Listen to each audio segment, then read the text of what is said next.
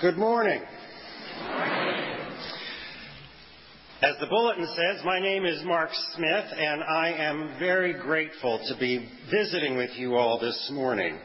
I serve on your bishop's staff as the youth missioner for the Diocese of Massachusetts, and so on behalf of your bishops and the rest of the diocesan staff, I bring you greetings.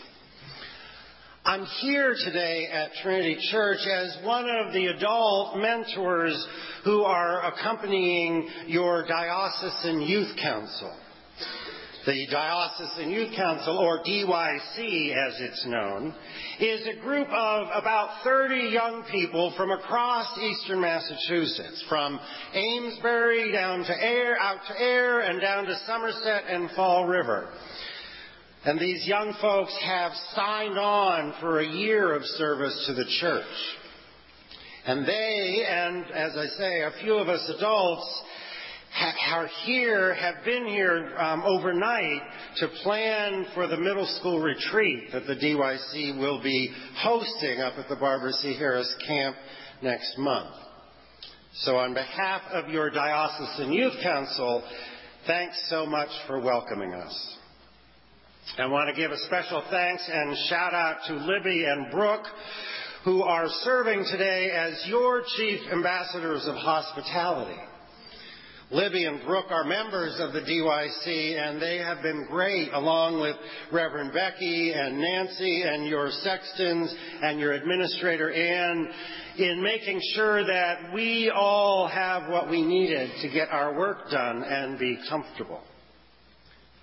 I want to say also thanks to Becky and Nancy for inviting me to preach this morning here today. I'm grateful for the chance to give you all this personal thanks, not only for hosting the Diocesan Youth Council this weekend, but more importantly, for your support of all of the diocesan youth programs throughout the years.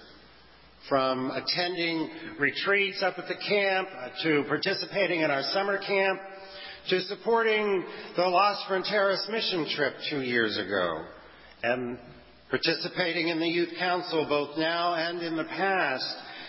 It has been great to have the good people of Trinity Church in Concord as a part of our diocesan youth ministry village, so to speak.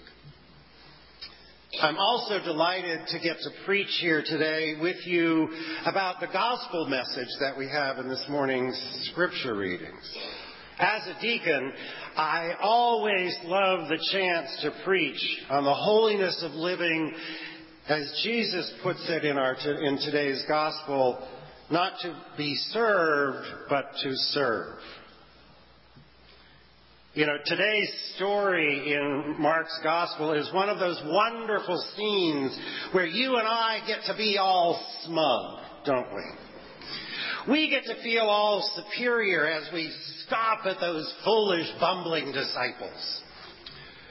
First, we have those dang Zebedee boys cozying up to Jesus in a bold power play for the best seats in heaven. Rabbi, they say, would you grant us a favor? Would you honor us in eternity with the best seats in heaven, the seats on either side of you in glory? Jesus, of course, reminds them that the privilege that they seek is not his to give, but God's honor to grant. And I have to think that those Zebedee boys were pretty disappointed at this response. Can't you just see them sort of slumping back to the pack, a little grumpy at yet one more evasive sort of non-answer from the teacher? And of course, their grumbling is not the only disgruntlement in the community this morning, is it? The other disciples were not very happy with John and Jimmy's little power play, were they? As I said, this is one of those stories that allows you and me to pat each other on our collective back. Just imagine all that politicking and power plays and bickering among members within the church. Folks were pretty unloving in the church back in the day, weren't they? Power grabs, backbiting, just imagine. Aren't you glad that we have progressed beyond all that pettiness? Anyway,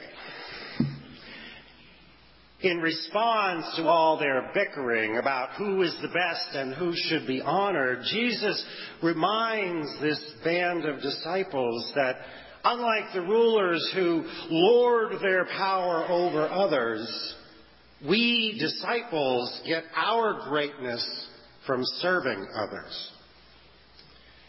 As I mentioned earlier, I always love the chance to preach on the holiness of living not to be served, but to serve, particularly as a deacon.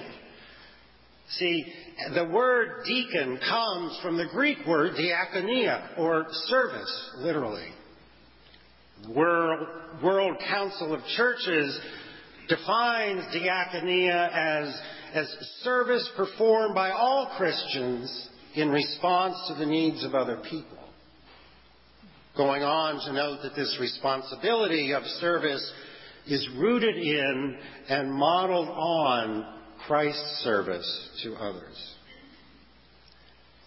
Very often when we think of the diakonia in the church, we think of those first church folk who were specifically titled deacons, those members of the early church who were charged with distributing food and other services to the widowed and the orphan. But the New Testament understanding of diakonia also points back to our Old Testament heritage, to the prophets of Judah and Israel speaking out as advocates for the widows and the orphan, speaking out against the high and mighty, using the privilege of their status and power to oppress and marginalize the vulnerable. That prophecy, that speaking out against that oppression, that too is diakonia. In our Episcopal tradition, those of us who are ordained as deacons are called to be reminders to the church of all of our collective responsibility to serve and defend the least and the lost, the outlawed and the outcast.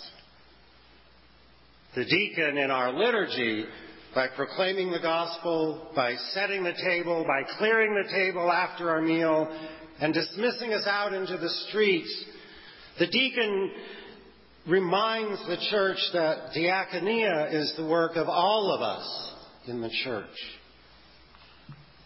As Jesus tells his disciples, in the church, greatness comes from living not to be served, but to serve. And at this point in my sermon, if you indulge me, I have to give a special apology to my sisters and brothers in Christ who are members of the DYC. See, this message of serving rather than being served is a message they already remind each other of all the time.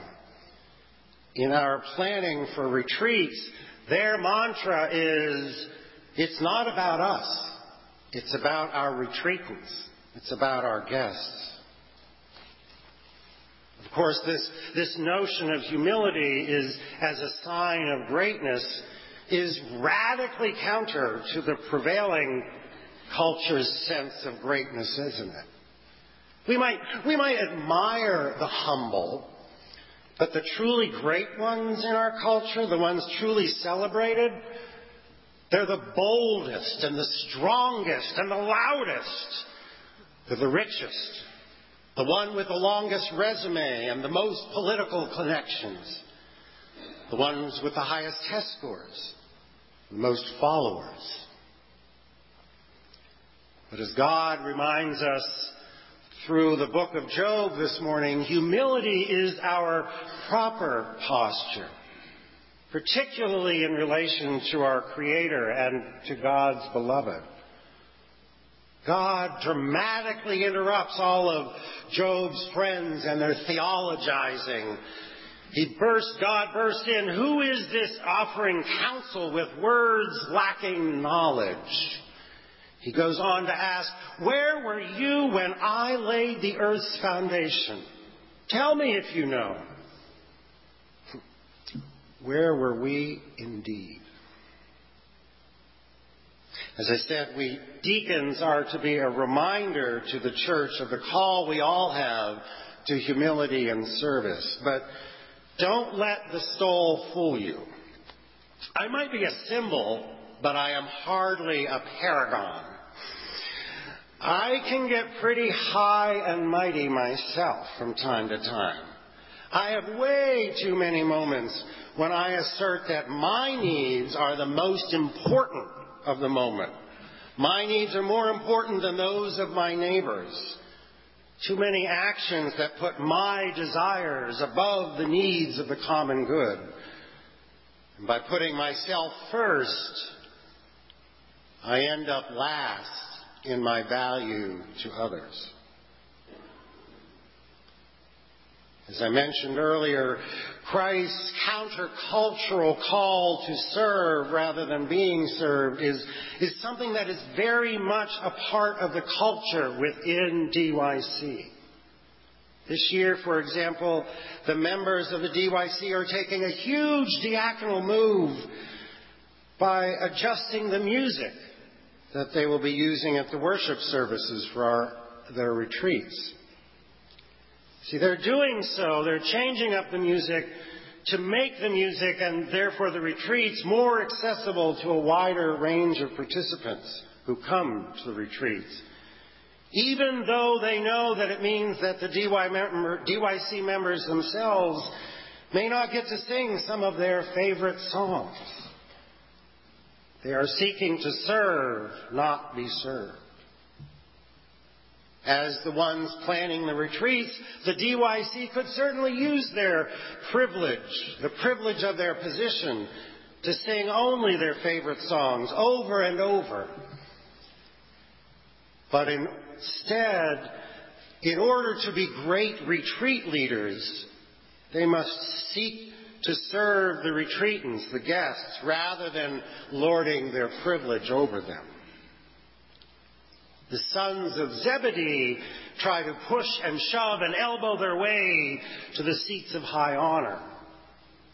The young women and men of the Diocesan Youth Council seek to serve rather than be served. Imagine your office if this other way were the way of greatness.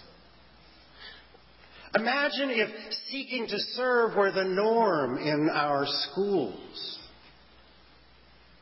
Imagine what driving Route 2 would look like if folks sought to yield rather than take the right of way. Imagine a church whose focus is seeking and serving Christ in others rather than seeking our own comfort and pleasure and safety. Imagine this nation if we recognize that our great power and privilege and wealth is not our birthright, but these things are God-given resources to be used in the service of others. Imagine that kind of world.